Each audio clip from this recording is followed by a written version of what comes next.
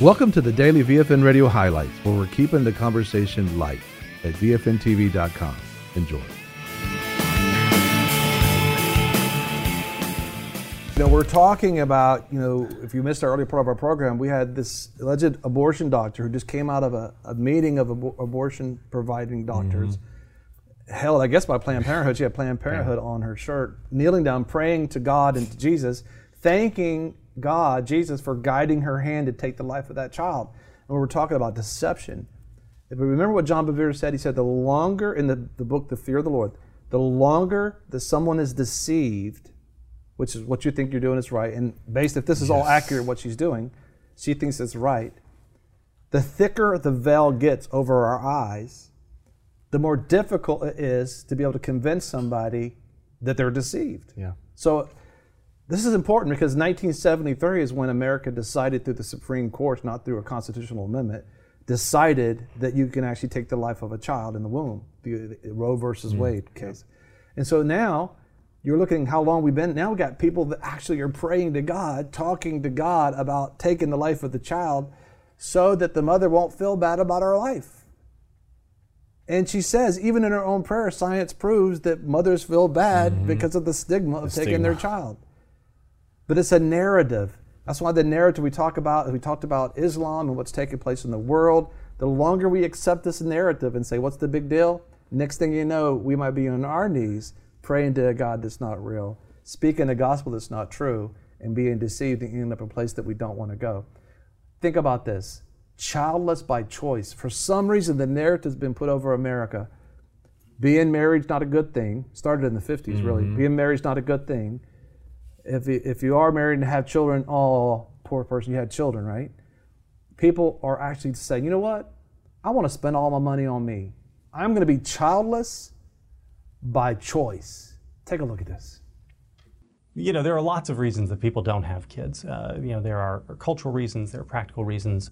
Jonathan Last is a writer for the Weekly Standard and author of What to Expect When No One's Expecting. He says money is often a roadblock to parenthood.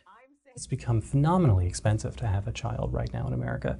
When you add up all the costs, it's about $1.1 million to have a child for a normal middle-class American. That's a lot of money to spend on, something that in 15 years is going to tell you that it hates you. Whatever the reason, motherhood is in decline. You want to show Mom? In the 1970s, around 1 in 10 women were childless. That number now is closer to 1 in 5. Kids were never part of the plan when Laura and Vinny Ciaccio got married. Tracy Ellen Kamens and Jared Skolnick felt the same way. Both couples are now members of a social club for the childless by choice called No Kidding. There are people out there who say, oh, people who don't have kids hate kids. Do you guys hate kids? I don't hate kids. Well, my favorite quote is Jerry, the founder of No Kidding, says, I like women's breasts. I don't want my own. I've been an SAT teacher and loved my students, but I just don't feel the same way about toddlers and babies that everyone else seems to. But it doesn't mean you hate them. No, I don't hate them. I'm indifferent toward them. Why pose the question, why have kids? I think it's an important question that we ask parents. Jessica Valenti, who wrote a book called Why Have Kids, says there's a persistent notion that every woman, deep down, wants to be a mom. I do think we run into a problem, especially when you're talking about women, when the expectation is, of course you want to have children, and not only of course you want to have children, of course it's going to be the most important thing that you ever do in your life. So you're really setting women up to fail in this way when you say they're going to bring you all the joy in the world, and when that doesn't happen, it can be really, really disappointing and devastating. The childless by choice, Valenti says, are still labeled as selfish, when the opposite is often true. The idea that the only way to be selfless is to have children, I think, is a really dangerous notion and a really dangerous ideal. There's plenty of ways to be a good, compassionate, productive citizen without bringing children into the world. So let me just ask you all straight out, are you selfish? I think it's more selfish to have a child if you're not sure that you can be the parent that you'd like to be. And I've always said that I'd rather make a mistake and not have a child than have a child and find out that that's a mistake. I think we all make selfish decisions. Every time you go out and, buy yourself a latte instead of donating money to the poor, you're making a selfish decision. Life is about balancing the things you do for yourself with the things you do for the world. And there's a lot of ways to contribute to the world other than having kids. Most people seem to agree. In fact, according to a CBS News poll, only 16% say that people who decide to remain childless do so for selfish reasons. But while not having kids may be more socially acceptable, some fear that a baby drought would be bad news. Figures show that we're below the replacement rate. That is, the average number of babies the average woman needs to have to keep the population stable. The replacement rate is roughly 2.1. The United States is now around 1.9. Bottom line is we're just not making enough babies? We are not making enough babies, sadly enough. It's because anybody who has been around babies would be able to tell you it's a lot of work, and a lot of it is not entirely pleasant. Author Jonathan Last says a falling birth rate will transform the economy, and not in a good way. If this continues, what do you think the U.S. will look like? We'll have an entire country that looks like Florida with a whole lot of older people who need support, who need government assistance through the social welfare programs that we have, Social Security and Medicare. And we'll have a much, much smaller number of workers trying to support them. There's nothing wrong with not wanting to have a kid. But the goal should be to find ways to help the people who do want children to have them in what is a very expensive and complicated world. Of course, parents would say there are plenty of great arguments for having children, and the no-kidding folks have heard them all. Have you had people try to convince you that you're wrong? Oh yes, absolutely. Yeah. You're going to be so alone when you're older. Who's going to take care of you? Thinking that somehow children are just future indentured slaves or something like that. It's really not a great reason to have kids.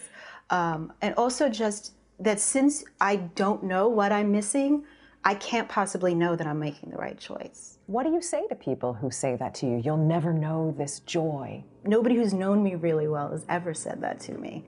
So I think they have a difficulty understanding that different people want different things in life, and that what makes them happy is not necessarily going to make me happy. So who's really happier, family folk or child-free? We asked people in both groups, and a majority, 67%, said people have an equal shot at happiness with or without kids. For the record, Jessica Valenti, who wrote Why Have Kids?, has a 2-year-old daughter. I knew that it was always something that I wanted. It's an enormous amount of work. A lot of the work, is not a lot of fun. This is, there's no reason to sentimentalize it. Jonathan Last should know. He's a parent too. And the Ciaccios, Laura and Vinny, are thinking about expanding their own family someday by getting a dog. The wines lose so much because the rates. This is so important to understand. It's a narrative that's been promoted by people who don't want to reproduce. I think this whole program began with the doctor, which you think about the Hippocratic Oath that says you're not going to injure or hurt anybody, and actually she's taken life, and she is an abortion doctor, and she's saying this thing is it's a stigma, having kids. And then you look at Childless by Choice, and they're saying things like, it costs $1.1 million per child. I'm like, what planet are you from? My goodness gracious. And then he says that's a lot of money to pay for something that in 15 years is going to tell you it hates you. And it's like, well, it's a tough thing raising family. Think about God. God created man and communed with Adam and Eve and gave us the choice. The first son, Adam, was given a choice. Are you going to honor me as your father? And that's a part of a relationship. Part of a relationship is you have to risk being hurt. You have to risk people blaming you for everything and thinking that, somebody's deceiving you. And that's what happened with Adam and Eve. Satan came in as a serpent and he started deceiving them and thinking, your father's hiding something from you. There's something else outside of what he's saying. And next thing you know, they're biting this apple from the forbidden tree of knowledge of good and evil. And next thing you know, that they've sinned. The fall of man. It's been an issue since the beginning of time. But these folks are promoting a narrative that it's been around for a long time. And like John Bevere said, the longer we go for this and say that it's normal, in 1973 we said abortion is legalized. Now we actually have people that are saying we're childless by choice. We're not going to invest our lives into anybody else. I don't hate them. I don't love children. I'm just indifferent. I'm indifferent. And she makes her money based on this story off of educating and doing testing for children that she's indifferent about. And the one that wrote this book they have a child. And it's like, you know what? We got to find out what God's book says. What does he say? And he says, listen, he says in Malachi 3:10, I believe it is, he says, the reason why 2:10, the reason why two people become one flesh, the reason why a man and a woman come together is for one reason, to bear godly offspring. So when you come together as a husband and wife and you have a child, that's a God encounter. And God wants you to raise that child in the way of the Lord. The world's going to do whatever the world's going to do, but you know what? What's the percentage of Protestants are having abortions? The number is like really high. David Barton, we had him on the program, and he was talking about maybe it's 90% or 75%, something like that, of people having abortion, doing this in America are Protestants. I mean, he said very specifically on the program, we had that on the program for you, that it's people who profess to be Christians. And so just like this doctor is deceived in saying that she's talking to Jesus and Jesus is guiding her hand and she's choking out the child, aborting that child, and these people who are childless by choice. 76%. 76% of Protestants, according to statistics, to what I believe the source will have available for you on the torch.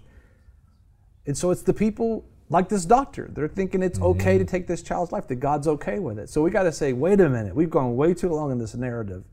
God, bring us back to ground zero again. Bring us back to the place of the cross. God, we've got to repent for the lives that we've taken and the narrative that we believe in. Even though you're praying doesn't mean you're talking to Jesus.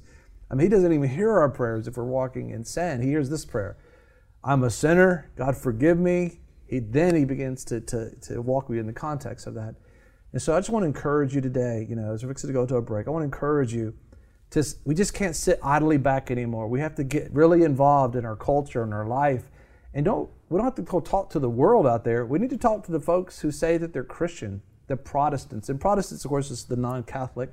The Protestant means they protested the Catholic Church. That's why they're called Protestants. But in that, you also have born-again Christians that are in there, and they're part of that number too, not as big, that part of that number, but it's like, you know what? What does God's word say about that? And it's like, he says, thou shalt not commit murder. It's one of the 10 commandments. Why are they taking the 10 commandments out at midnight and at the courthouse in Oklahoma? Nobody else is there. Because it says, don't kill your children. But it's been going around. The God it's no God at all, but that people had in their hearts that God hated the most was Moloch. You know why? Because that God, people sacrificed their children. They killed their children for personal benefit with that God. That's what God thinks about that. And so we got to begin to say, Lord, heal my heart. Give me the right perspective. Help me to appreciate my husband. Help me to appreciate my wife. Help me to appreciate my children. The fact that we can have children. Lord, help me to lay down my life for my family and my kids. That it's a good thing. They're not in the way. I mean, think about it. They're saying childless by choice, that these children are in the way. I mean, for what?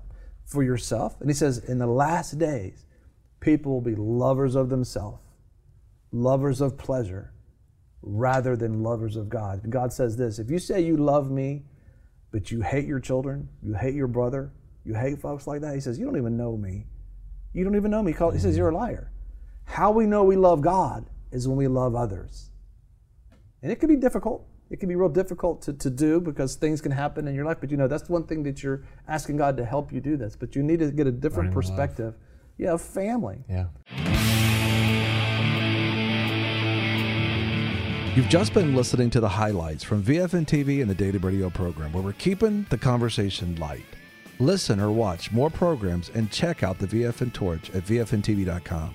Don't forget about our VFN TV app, where no matter where you are, you can take the light with you and share with your friends. We want to thank our sponsors and partners who make this program possible. Take the time and support our sponsors. You can locate them at VFNTV.com and select sponsors. If you'd like to become a sponsor or a partner, you can do so at VFNTV.com. VFN TV and the Daily Radio program, where we're keeping the conversation light.